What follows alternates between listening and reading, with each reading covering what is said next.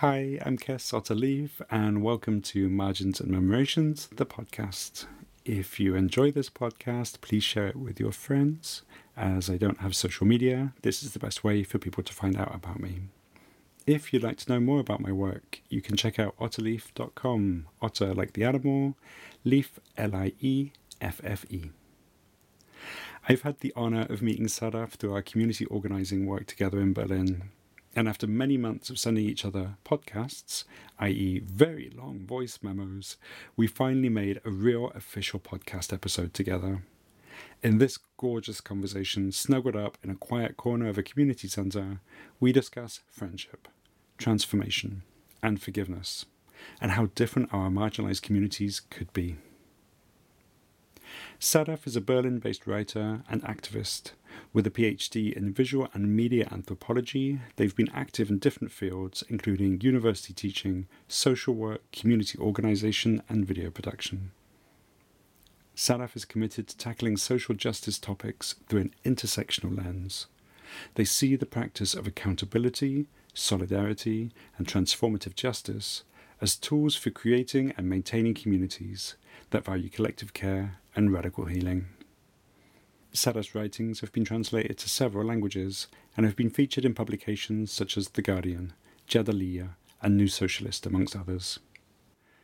You can find more about their work at Linktree, which is linktr.ee/SADAFJAV.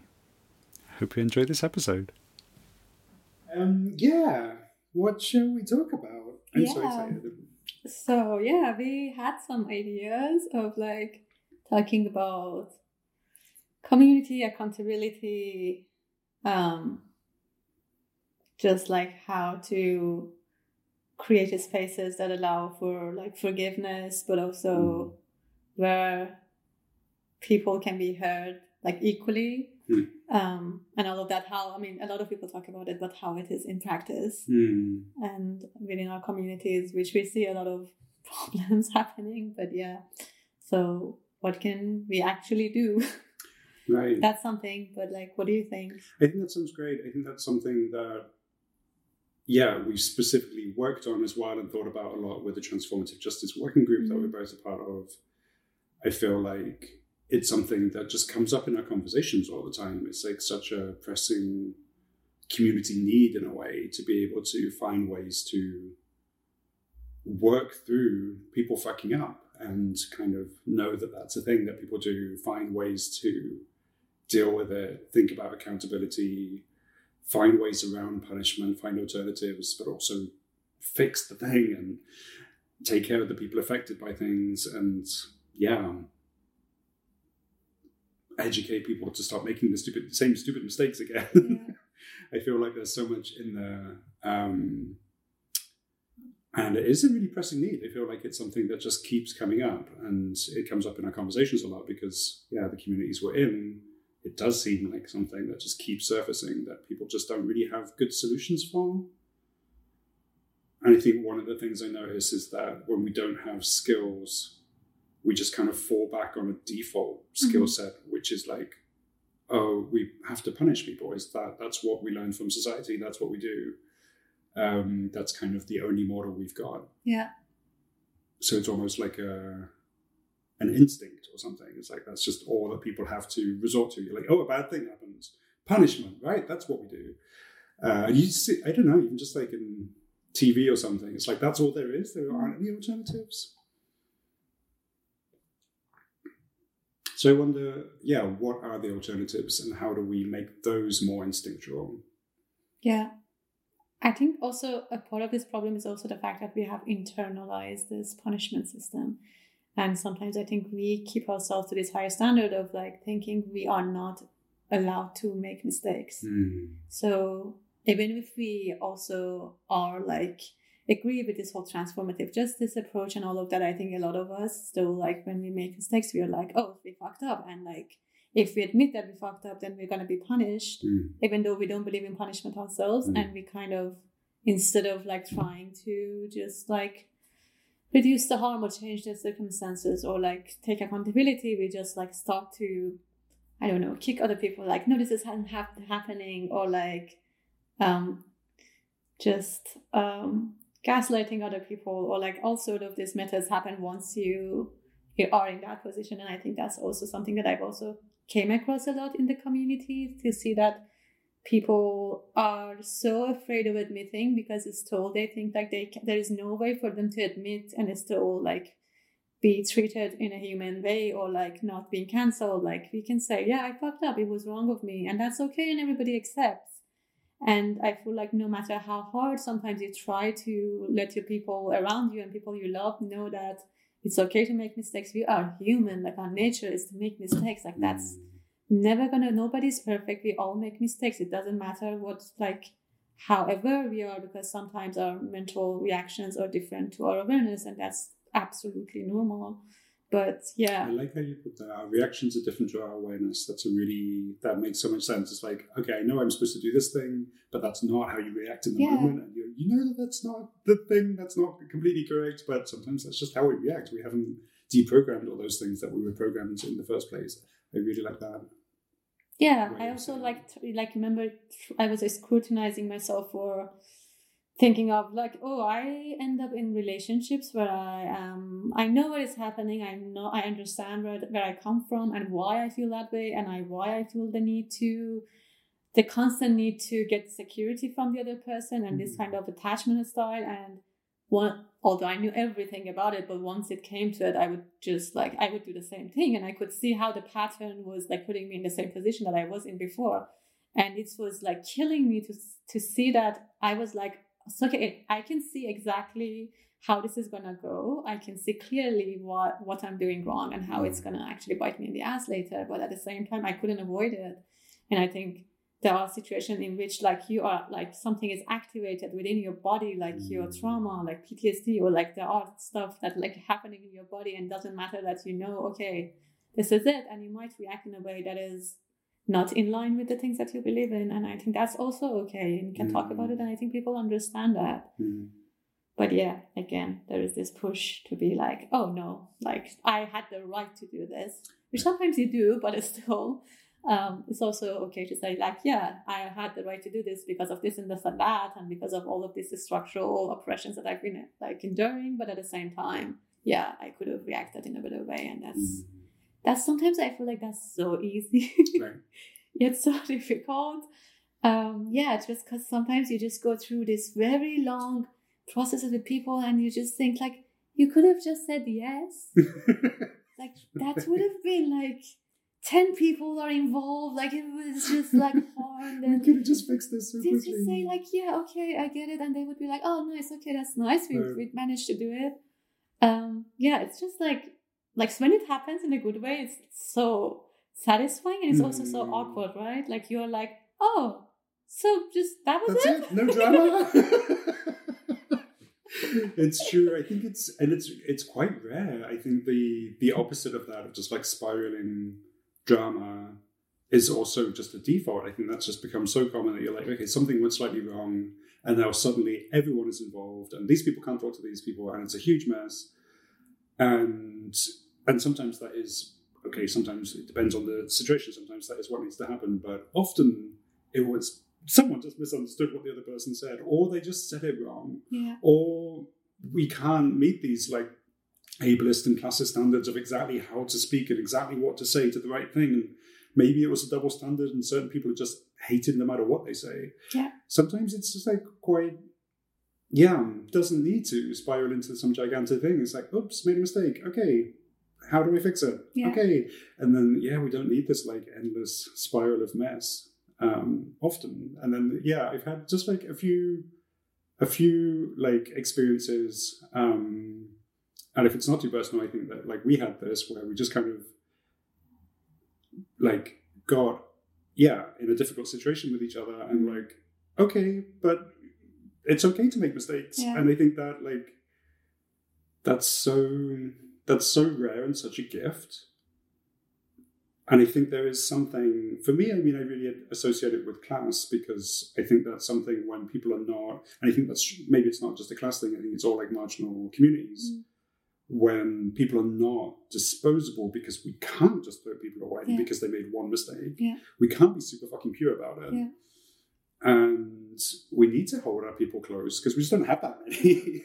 And we can't just be throwing people away. And we live in Berlin. It's a place where people dispose of other people very easily because there's always some more people. And yeah, I think that care of like, no, like, we'll find a way through this. And not everything, but like often it's something we can forgive each other for and we can find a way forward. And there's something so beautiful about that. Yeah, exactly.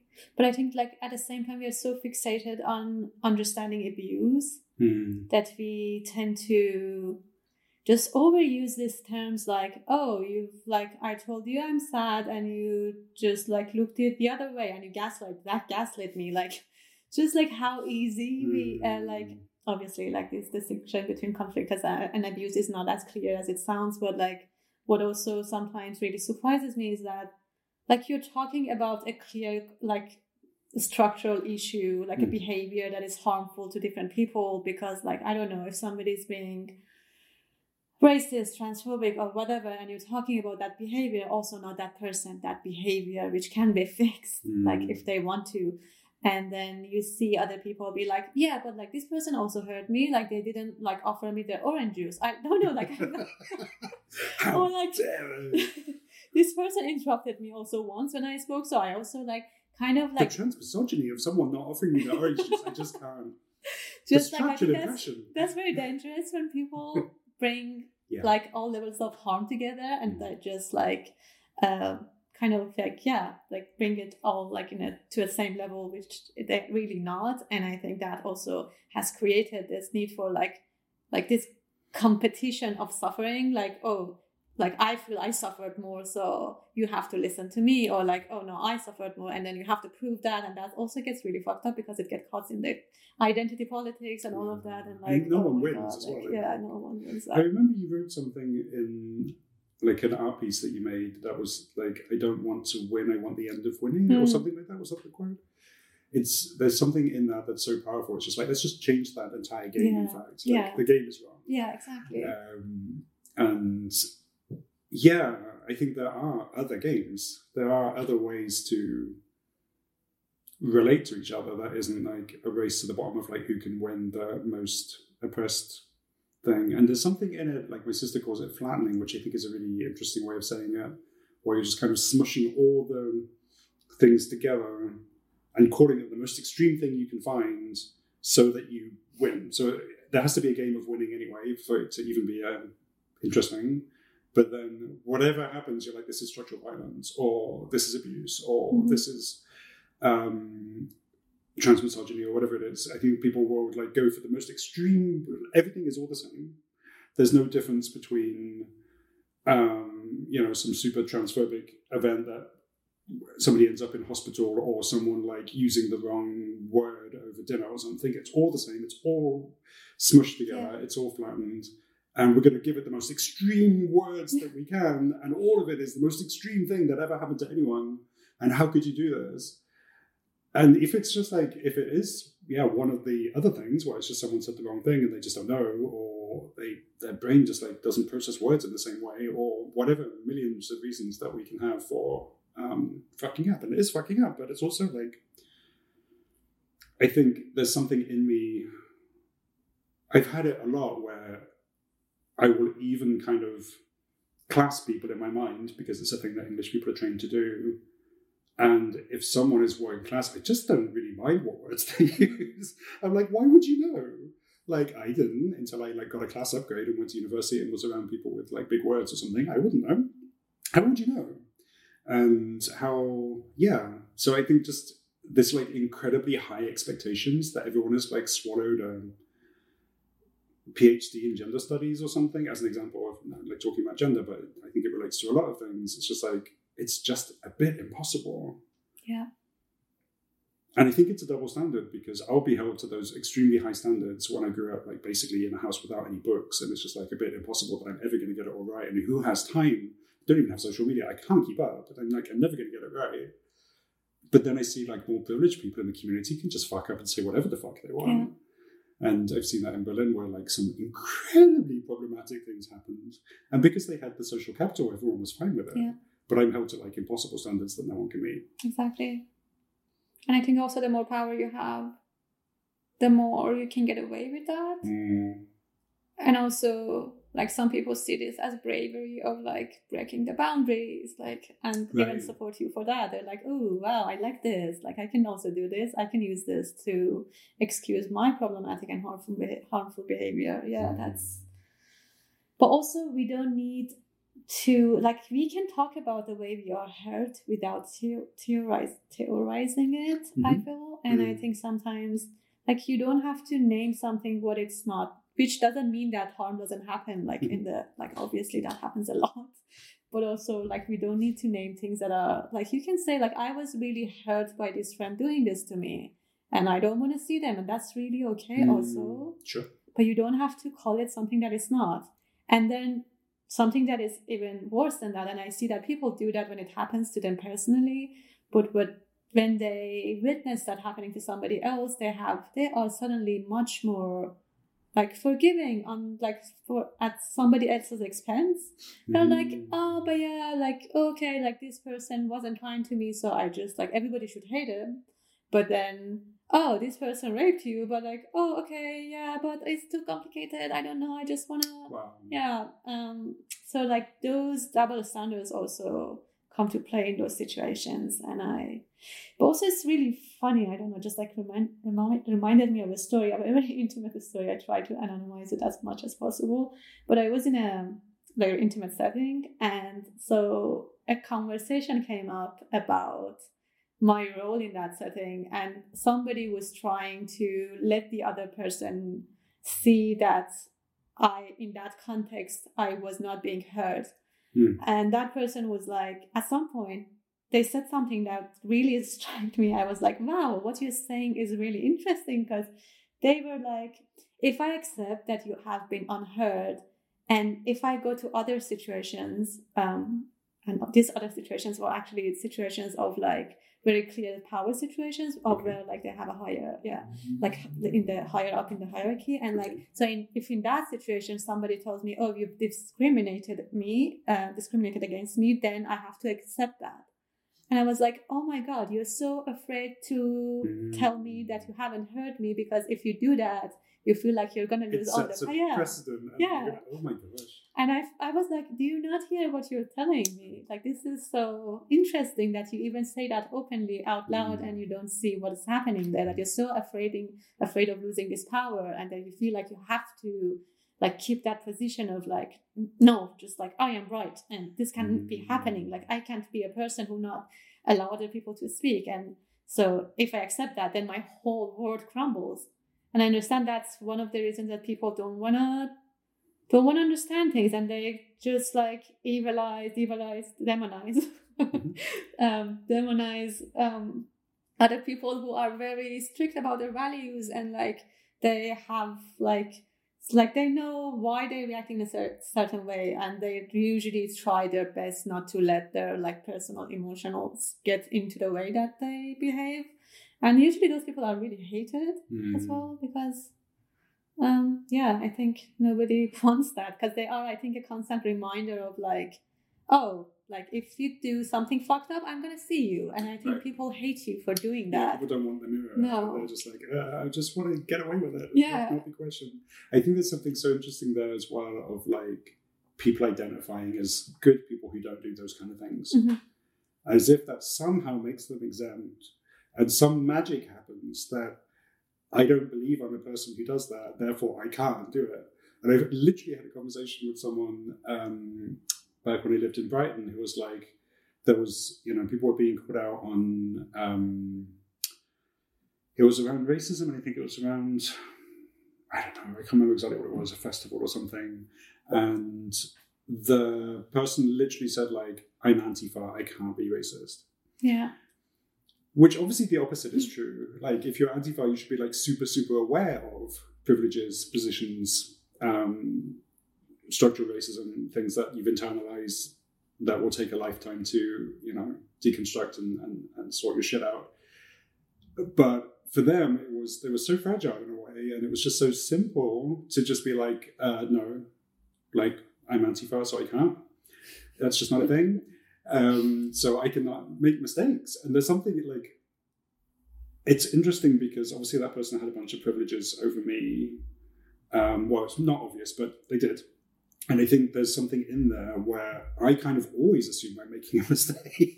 And I always assume I'm the person who's going to be fucking up because that's what society told me. And this society told this person that actually, like, somehow they're really smart and really great and they're never going to make mistakes. And they smush that in with their Antifa identity. And therefore they're exempt and, like, clean and pure and can never do something wrong. Whereas I kind of always assume it's my fault. Yeah. I still have it when I'm driving. It's just like, if anyone beeps a horn anywhere within a kilometre, I assume I did something and I changed the lane without indicating or something. Actually, like, I'm really, really safe, but I always assume it's my fault. Yeah. And it's interesting how society kind of programmed me and this person who I barely remember really, but like I do remember them saying that, and it's quite impressive. And I don't quite know how to like deal with it as well because it's so obviously illogical. Because I think if someone's like, yes, probably society's really fucked up, they taught me this thing, I probably did do that, I'm working on it, how do I fix it? How do I not do this again? Not even, I mean, apologies are important. For me, it's not. Like, I don't even need an apology usually. I'm just kind of like, can you just like not do it again? And just like fix the thing. Apologies, I can't eat them. Like, I just want the thing to not happen. I know that like apologizing is like a big thing these days, but I feel like it's, usually, I don't know, it doesn't benefit me when someone apologizes. I'm just like, just fix the thing. Just like, don't do the thing again. It should also be a part of the apology. I mean, that's like, right. If we're talking about what is an apology, it's not just said words that you be like, oh, I did this thing wrong. Apology actually should be doing something against the harm and not repeating it and changing the circumstances. Should be, right? Yeah, but it usually isn't. I think it's the symbolic kind of wordy part that I'm like, okay, cool, some words, great. I'll put those in my collection of words. I don't know what to do with that. It's true, it needs to be followed by action. Because I think there's just like a different level of humility or something with like, I probably did fuck up. I came from a terrible place. I'm working on it.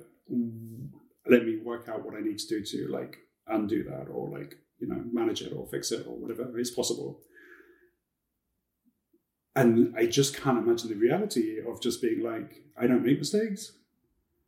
And like what society must be doing to keep affirming that person's like bizarre myth that they don't make mistakes. Like everyone's telling them that they're great and pure and perfect. I'm like, wow, like no one ever told me that.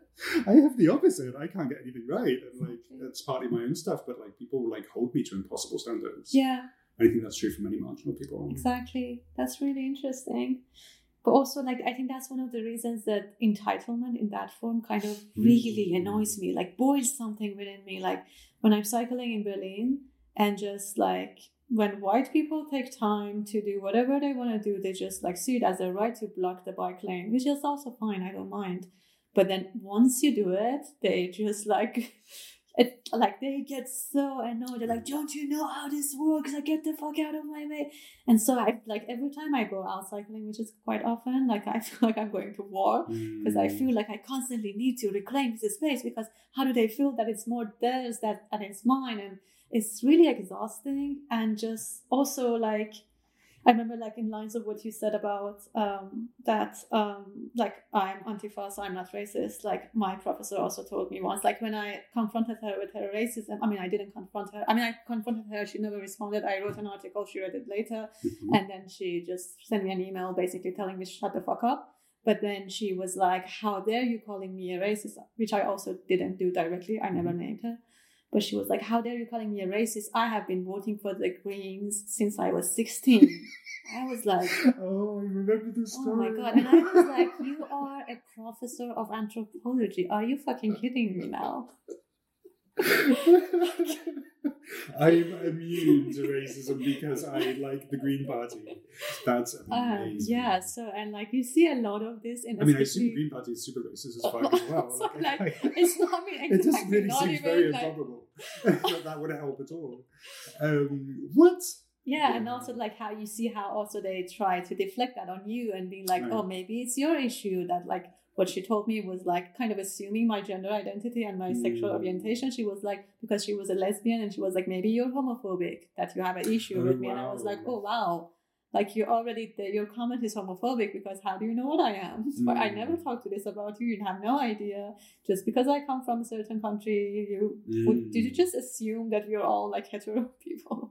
Well, she couldn't, because she's part of the Green Party. She couldn't be. Yeah, exactly that. Yeah, she couldn't make those assumptions. But like, this is the thing with power, that people feel like, oh, I am immune, and like if I just like I can just justify my wrongdoings by just, I don't know, connecting it to things that don't even like.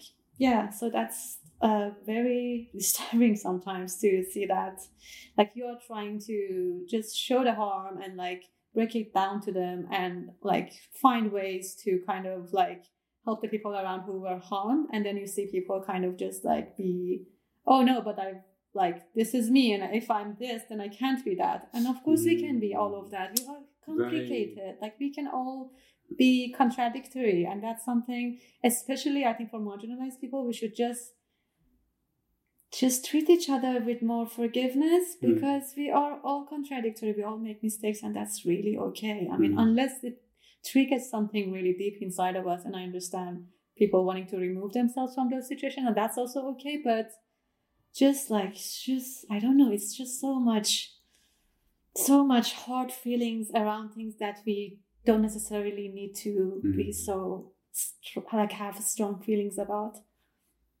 Yeah, I see that. Yeah, people can get kind of straight to emergency level 10 when actually kind of nothing really happened yet. And I totally get those trauma responses as well. I have the same, but I think there's also so I mean, with this like professor, the racist anti-fire person, I think there's like, society must be doing something with those very privileged people, and you use the word entitlement, I think it really fits, where they kind of get away with it, and they can just be like, no, because I don't believe in that, therefore I can't do it, or it's art, it's not racism or something.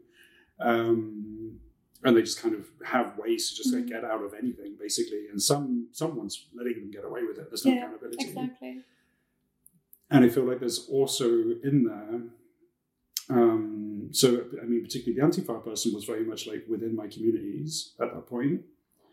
And there's the same entitlement, I think, is still there, but there's also a fear and that flattening of like human experience, where she wasn't able to be like, I am both like dedicated to anti-racism and also learning how to not be a racist white person.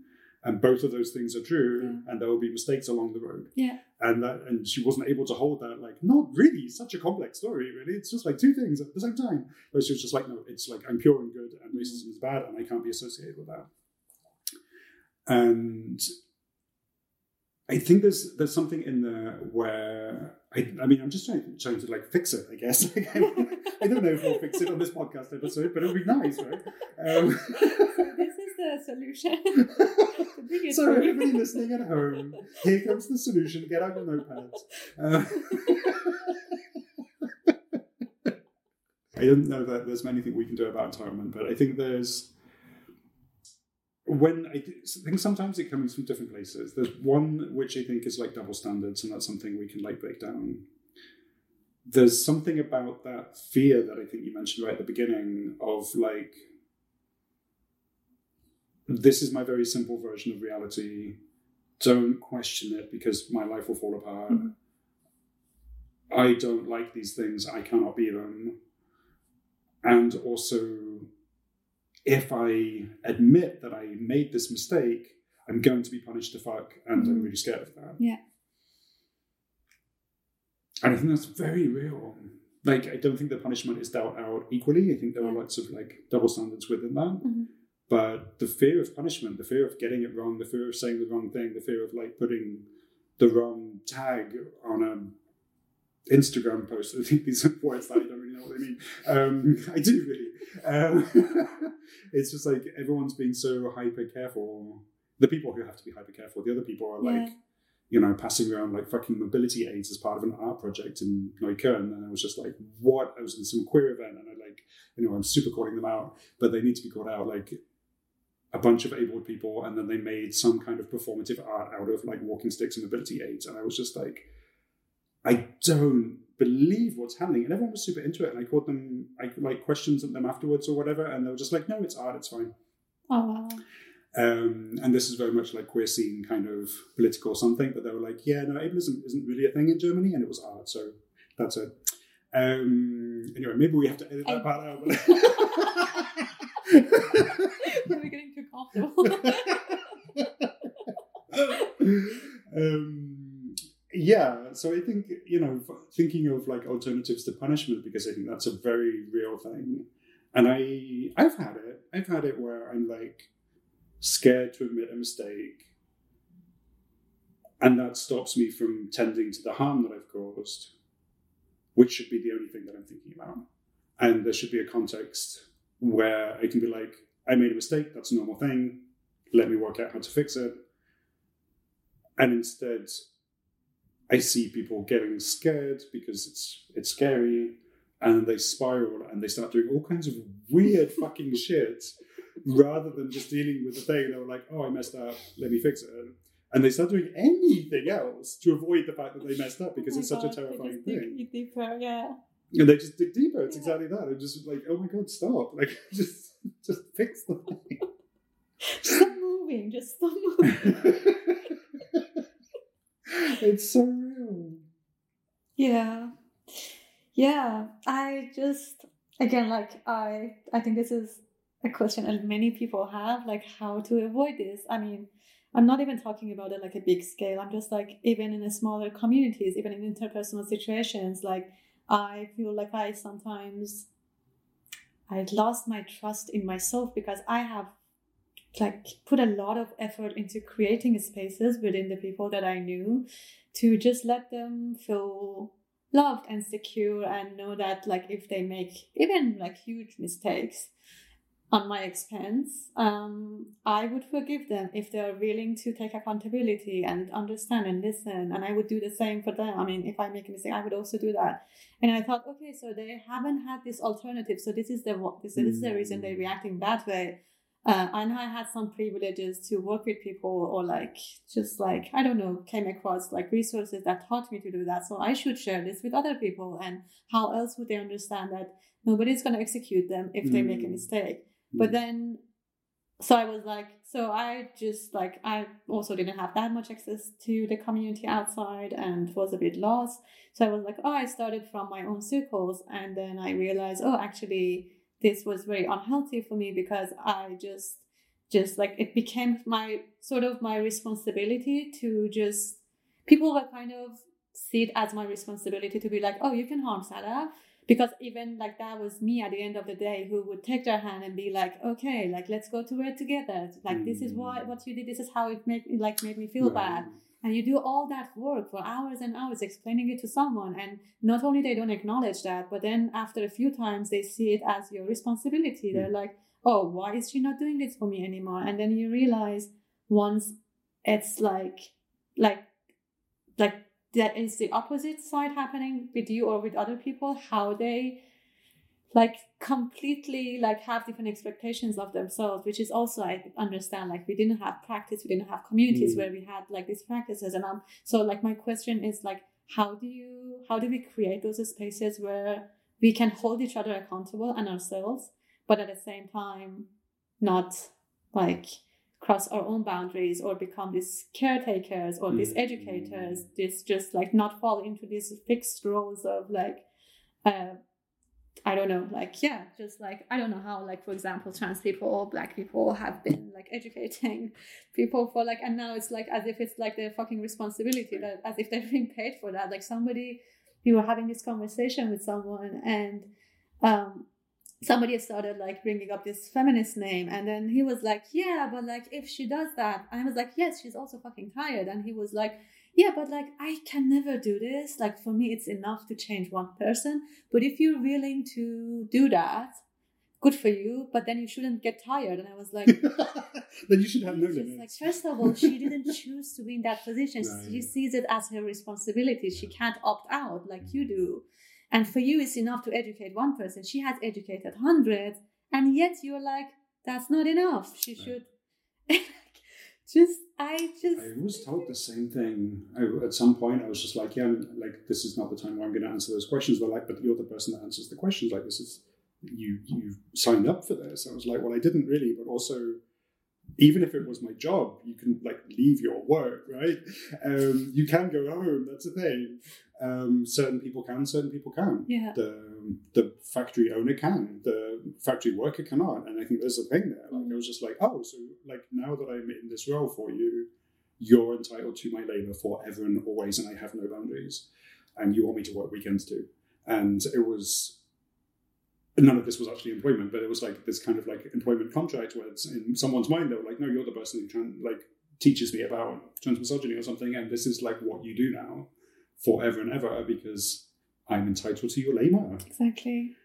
Just terrifying. I mean, thank you for bringing up the nuance of like that it, yeah, I think there's this balance, right, of like either my only response to things is to like call the strongest oppression I can find in this situation and punish the fuck out of everybody, and my friends never talk to your friends ever again and we can't be in the room together, or I'm the person who's quite forgiving and I'm going to educate you not only about what you did, but also about transformative justice and restorative justice and healing justice for months and months and months. And then that's all I am for you. And it's like, I'm just going to like be offering that work to people who like already hurt me and now I just have to forgive them forever.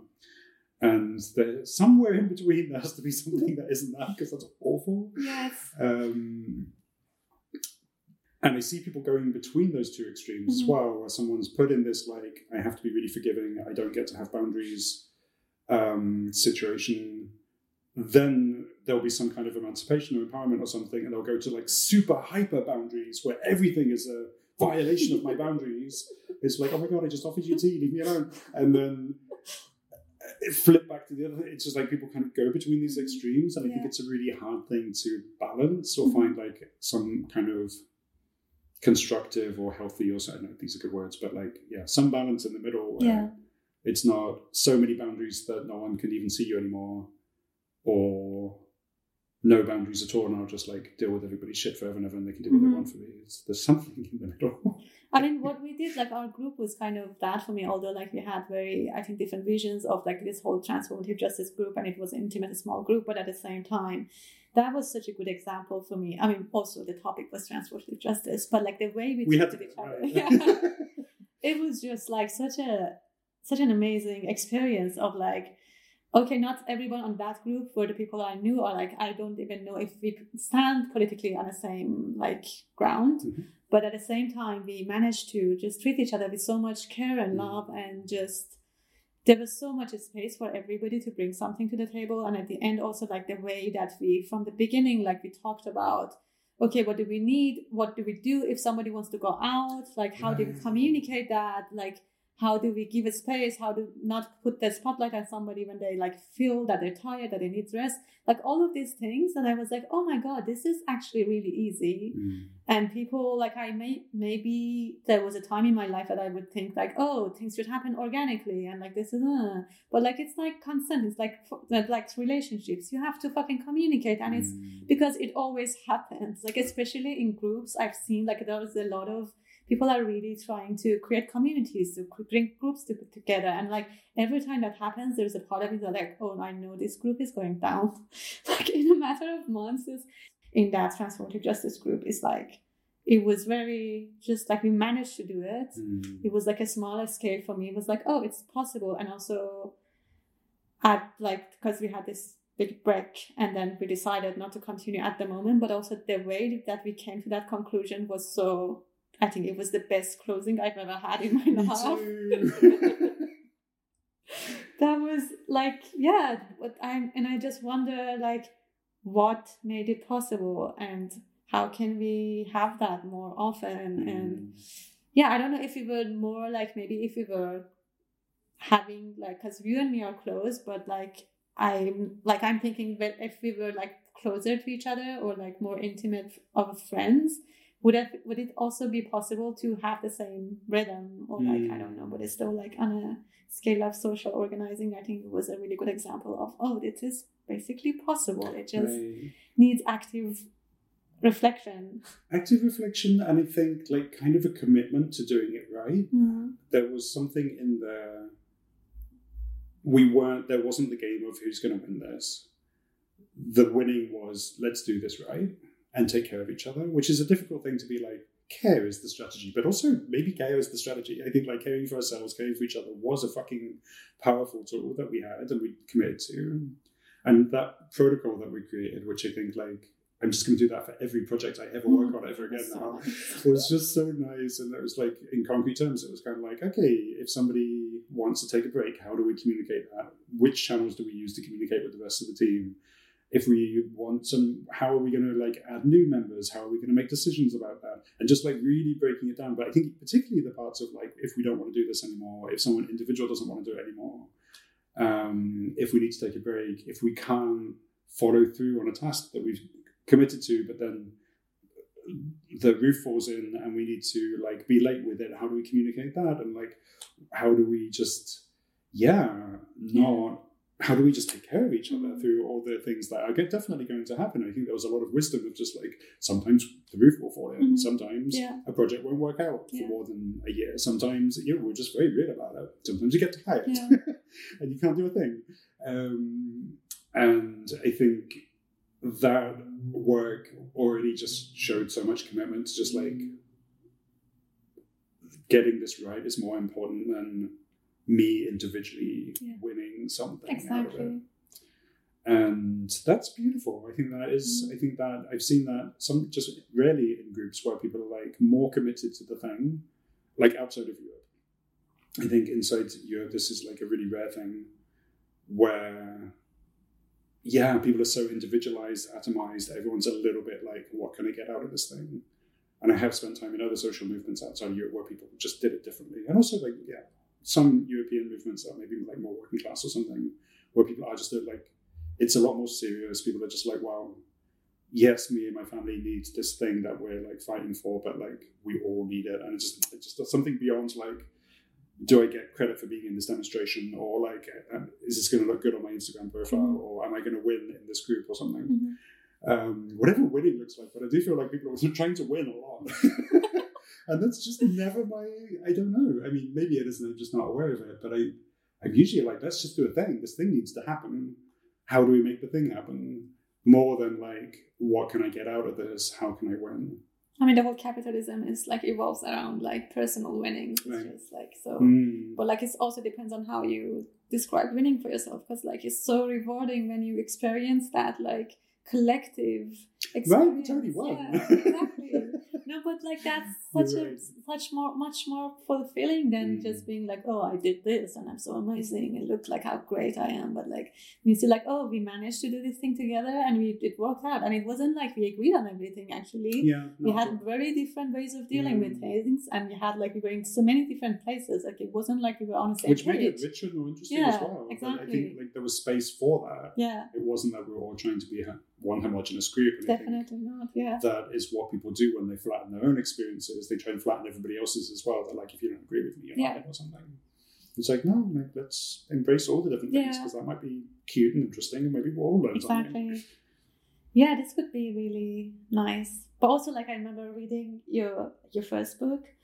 I was like, there were bits where like I just actually forgot this exact sentences what I had in my mind for a while, because like there were some points where somebody would just say something or ask the wrong question, and the character would be like, oh, I'm sorry, it's like wrong of me to just say it like this or to ask you this. And just like, I feel like it's very rare that I read something in it like this in a novel. It was just so satisfying, because I was like, as soon as something problematic was said, I was like, oh fuck, what is going to happen? Because like I went with my own trauma response. I was like, oh, the other person is going to attack now. And then it would just de-escalate in the next line. And I was like, oh. So I think like having that example, even in your writing, in like when you read novels, to see like, oh, like they have conflicts, but they also manage to go around it, or like they could be even like more serious conflicts or even like harmful behavior, and like how do you go about it? And it's possible not only in theory, but also we should be able to see it possible in I don't know, in literature, in movies, in like people around us.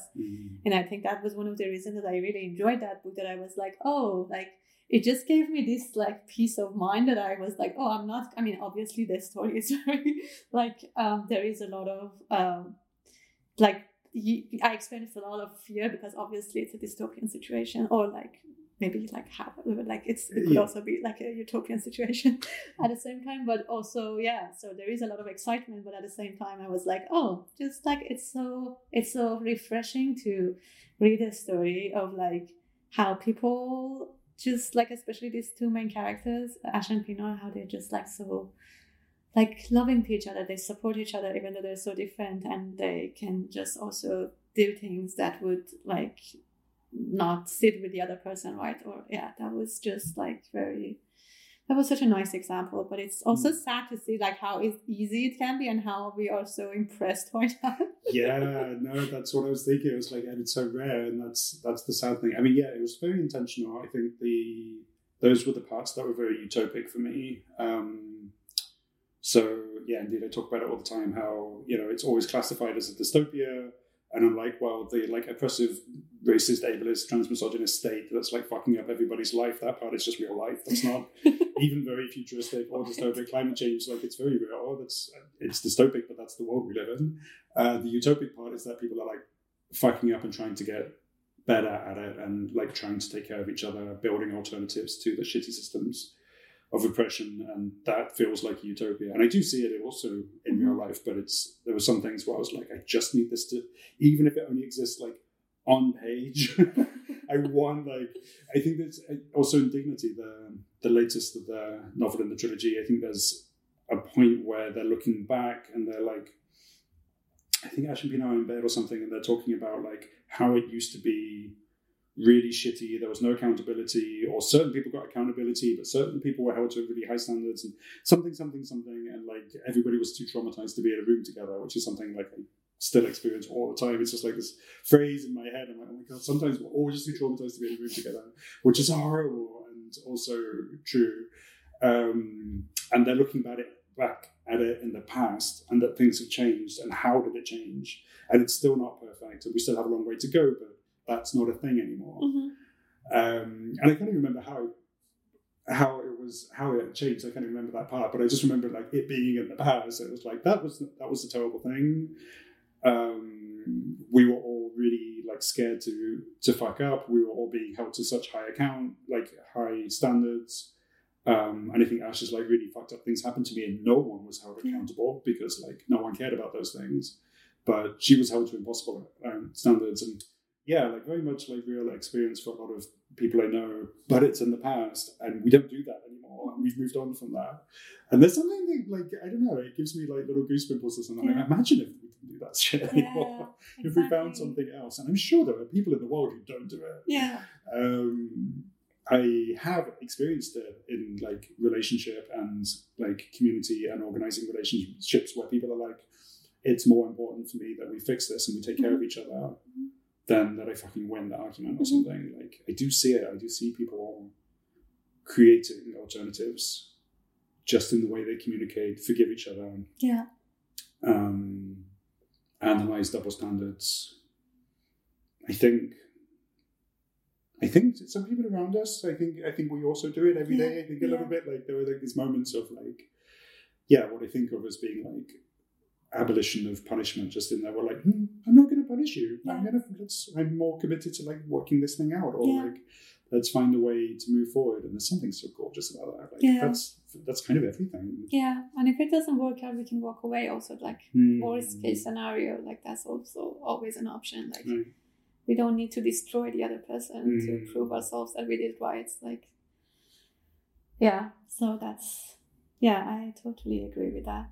And I think, it is kind of liberating. And also, like, I think the more you value these things, the more you also create spaces where you can practice them. And I also see myself now in my life, I've been through a lot of like this, like conversations about accountability, about harm, about like community and all of that. And just, I think I paid a very high price, and I also had to remove myself from many situations. And that was very lonely and isolating for a long time, but at the same time, I feel like it also enabled me to recognize that urge, that wish in other people, and like that brought me closer to them. And now because of that, I managed to start like smaller, much smaller communities, maybe like mostly relationship with individuals, or sometimes like few individuals together, where we all maybe like obviously never, like not everybody is on the same page exactly, but we all have similar values. And like that's those relationships, and if you also work with these people together in whatever, like if you want to look in this capitalistic way of outcome, it's so just my mind is like internalized capitalism. No, but like it's like even if you want to work with these people, I think the outcome, because I think it's more tangible for people, but like it's just, I don't know, it's just like when I meet people and I go home, I feel fulfilled. And I think like I can't say the same thing about 2 years ago, maybe, because I was like, oh, I'm so tired, I'm fucking exhausted, because I either had to put like some lead on my like thoughts and values and the things that were informed by my awareness that I really fought for, or like I had to start this like educational process or confrontations that I like was taking so much energy from me. And now I go see my friends and I just like, even before I sometimes react, I see that they do, and I'm like, oh, this is so nice. So I also see that it's possible, but obviously we need to just expand this to a bigger extent so that more people feel that. But yeah, it's difficult. It's a lot of work. It is a lot of work. Sometimes I think there's like experimentation as well, of just like trying these alternatives, because as we said at the beginning, like we don't have models for it. Like no one taught us this stuff. Yeah. We're just kind of working it out. But you do write, and I'm curious, like, how does writing play into like your activism?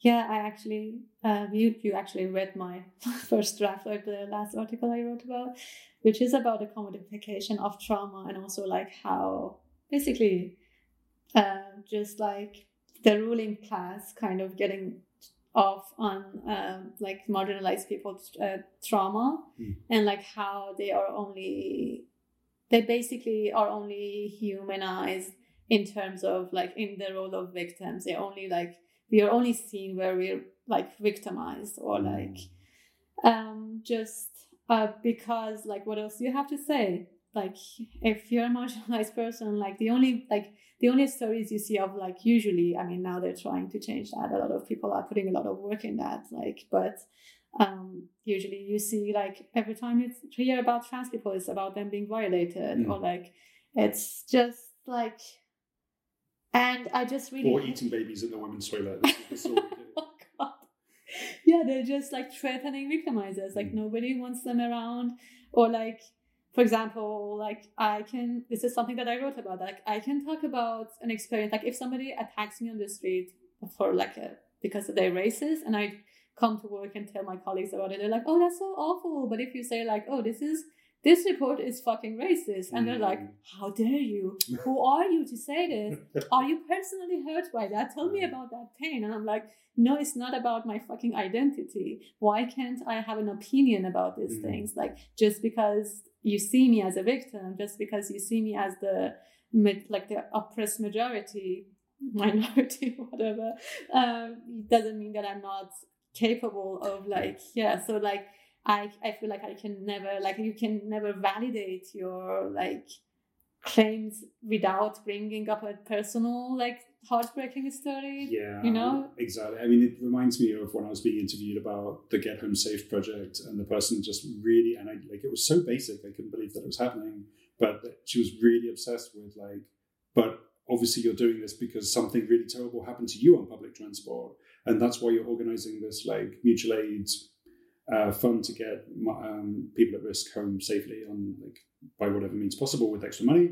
And so like, but no, this happened to you, right? So like, you really, as if like risk was not a thing that anybody knew about, unless I could give her like a really sexy violation story on the underground or something, and nothing. And there's the commodification of that, and I think there's also the layer where that becomes something that infiltrates like our like communities and I don't know, social media and the way we communicate and stuff, where that flattening, where we're like exaggerating things sometimes, because otherwise we just won't get heard unless we're calling it the biggest word we can find.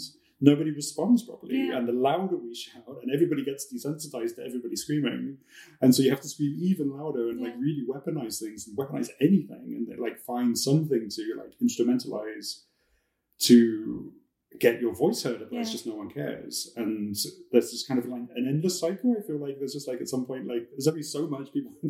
You can't just keep creating like stronger and stronger words, and sometimes it is the strongest word. Like, not to negate that like really terrible things happen. They've happened to me, but sometimes it's not that, and sometimes people are flattening all the experience but calling it the strongest thing, and it's a personal violation because that looks good in that article, or people can like respond to that, as you say. Like, we don't get to analyze things or like talk about anything unless it's like us personally, or we are as bodies that just like bad things happen to, and then we become a bit more interesting.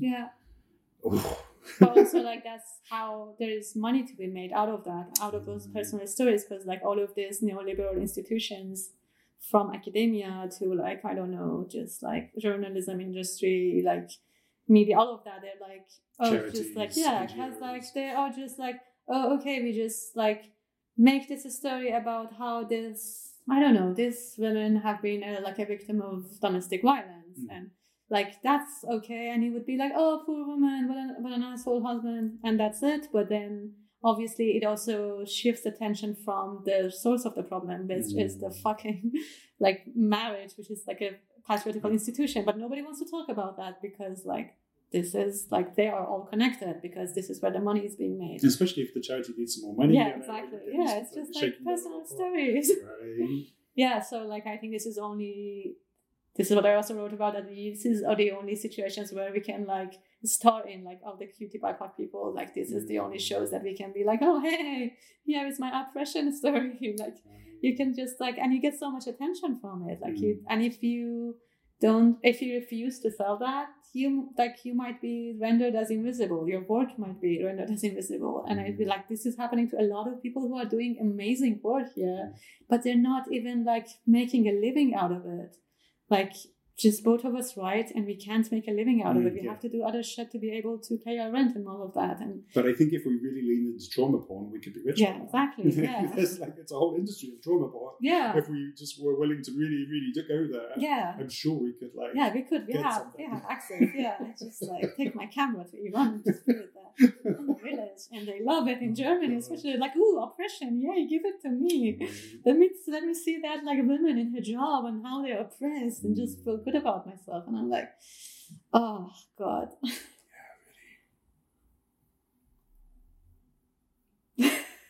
That's a beautiful end. I don't know where we go from there. I feel like we're just like chill. I don't want it to end. So that's bad. Let's not do that. No, but I think it is really, I think it's an important thing that we like can see or like, you know, perceive, process those like very neoliberal institutional ways of commodifying. Oh, I'm using all these long words. You bring this out in me and like give me all these words of commodifying experience and like trauma porn and stuff, because like all capitalism we internalize it, and all oppression we're internalizing it. And I've definitely done it. I've definitely like used a sob story to win the thing, whatever it was. Like it's definitely a thing. It makes me ashamed to admit it, but it's like, of course, like we've all internalized terrible things from where we come from. And I think particularly when you don't have other tools, we fall back on whatever we've learned. And there is something in there of like just changing instincts or changing like gut reactions where we're like, is it gut reaction? No, let's say instinct, where knee-jerk reaction, that's what I'm trying to say. Like an automatic kind of like, this thing is happening, I will respond in this way. And rather than it be like, I will respond with, I'm not being heard, I must use trauma porn. Or I fucked up, I must spiral and make a whole movie and do anything other than admit that I made a mistake. Or, you know, like maybe it's like programming's a terrible word, but like building in some kind of like alternative ways of responding where you're like, yeah, just something other than that. And I think that only works if everyone's kind of like into that and doing it. Because if everyone's looking for trauma porn and that's what we expect on Instagram or something, if you're the only one who's not doing it, you won't make a living. Yeah. And if everyone's like, you don't need to do this, we're going to perceive you and like care for you and make sure you get what you need, regardless of what your story is. We're going to care for everyone. We won't punish you. We're going to like find a way forward. We're going to care for each other. Then at some point, trauma porn just doesn't mean anything anymore. You're like, you can do that, but you won't get more for it. You don't need to. You're going to get your needs met. Because I think often we're just scared and we're just trying to get our needs met. I think particularly when it's like marginal people doing all these things, and we all do all these fucked up things all the time. We're not getting what we need. And so we're just like, I will spiral, I will attack, I will any of these other things that feel like a solution, but probably not really. And we kind of know that it's not going to work. But how else will we get our needs met?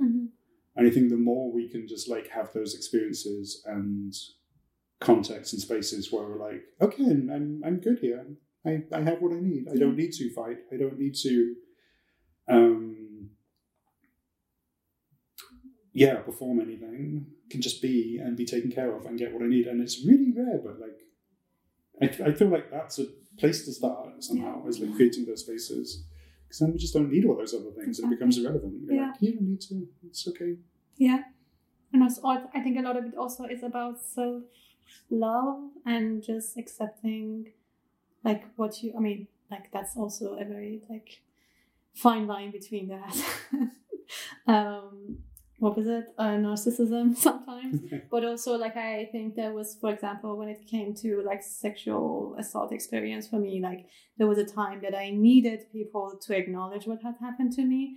And when they refused, I kind of felt like, oh, I'm not being a good victim because I'm not performing in a way as a good victim. I'm not talking about the pain, the hurt that I've been experiencing. I'm just talking about it as if it's a piece of news. And this is not satisfying enough because people want this performance, like as a good victim. First of all, you have to be pure.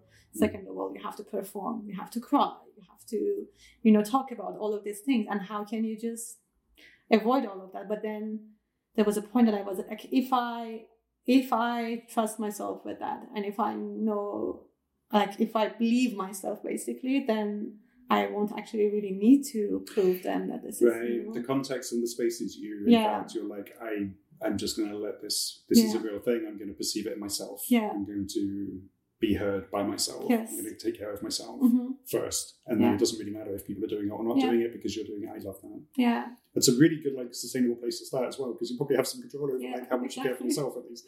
And controlling other people doesn't usually work. So I feel like that's fucking beautiful. That's a great place to end. Yes, exactly. I was like, we finally managed to get something positive. Yes, we did it. I told you we were going to solve this. We found it. Self-love. But don't fall into narcissism. Amazing. Yeah, great. Thank you so much. Thank you for inviting me. It was really nice. Now I want to do podcasts for the rest of my life. Yes, let's do more. Okay, part 2 coming soon. Okay. Thank you. Thank you.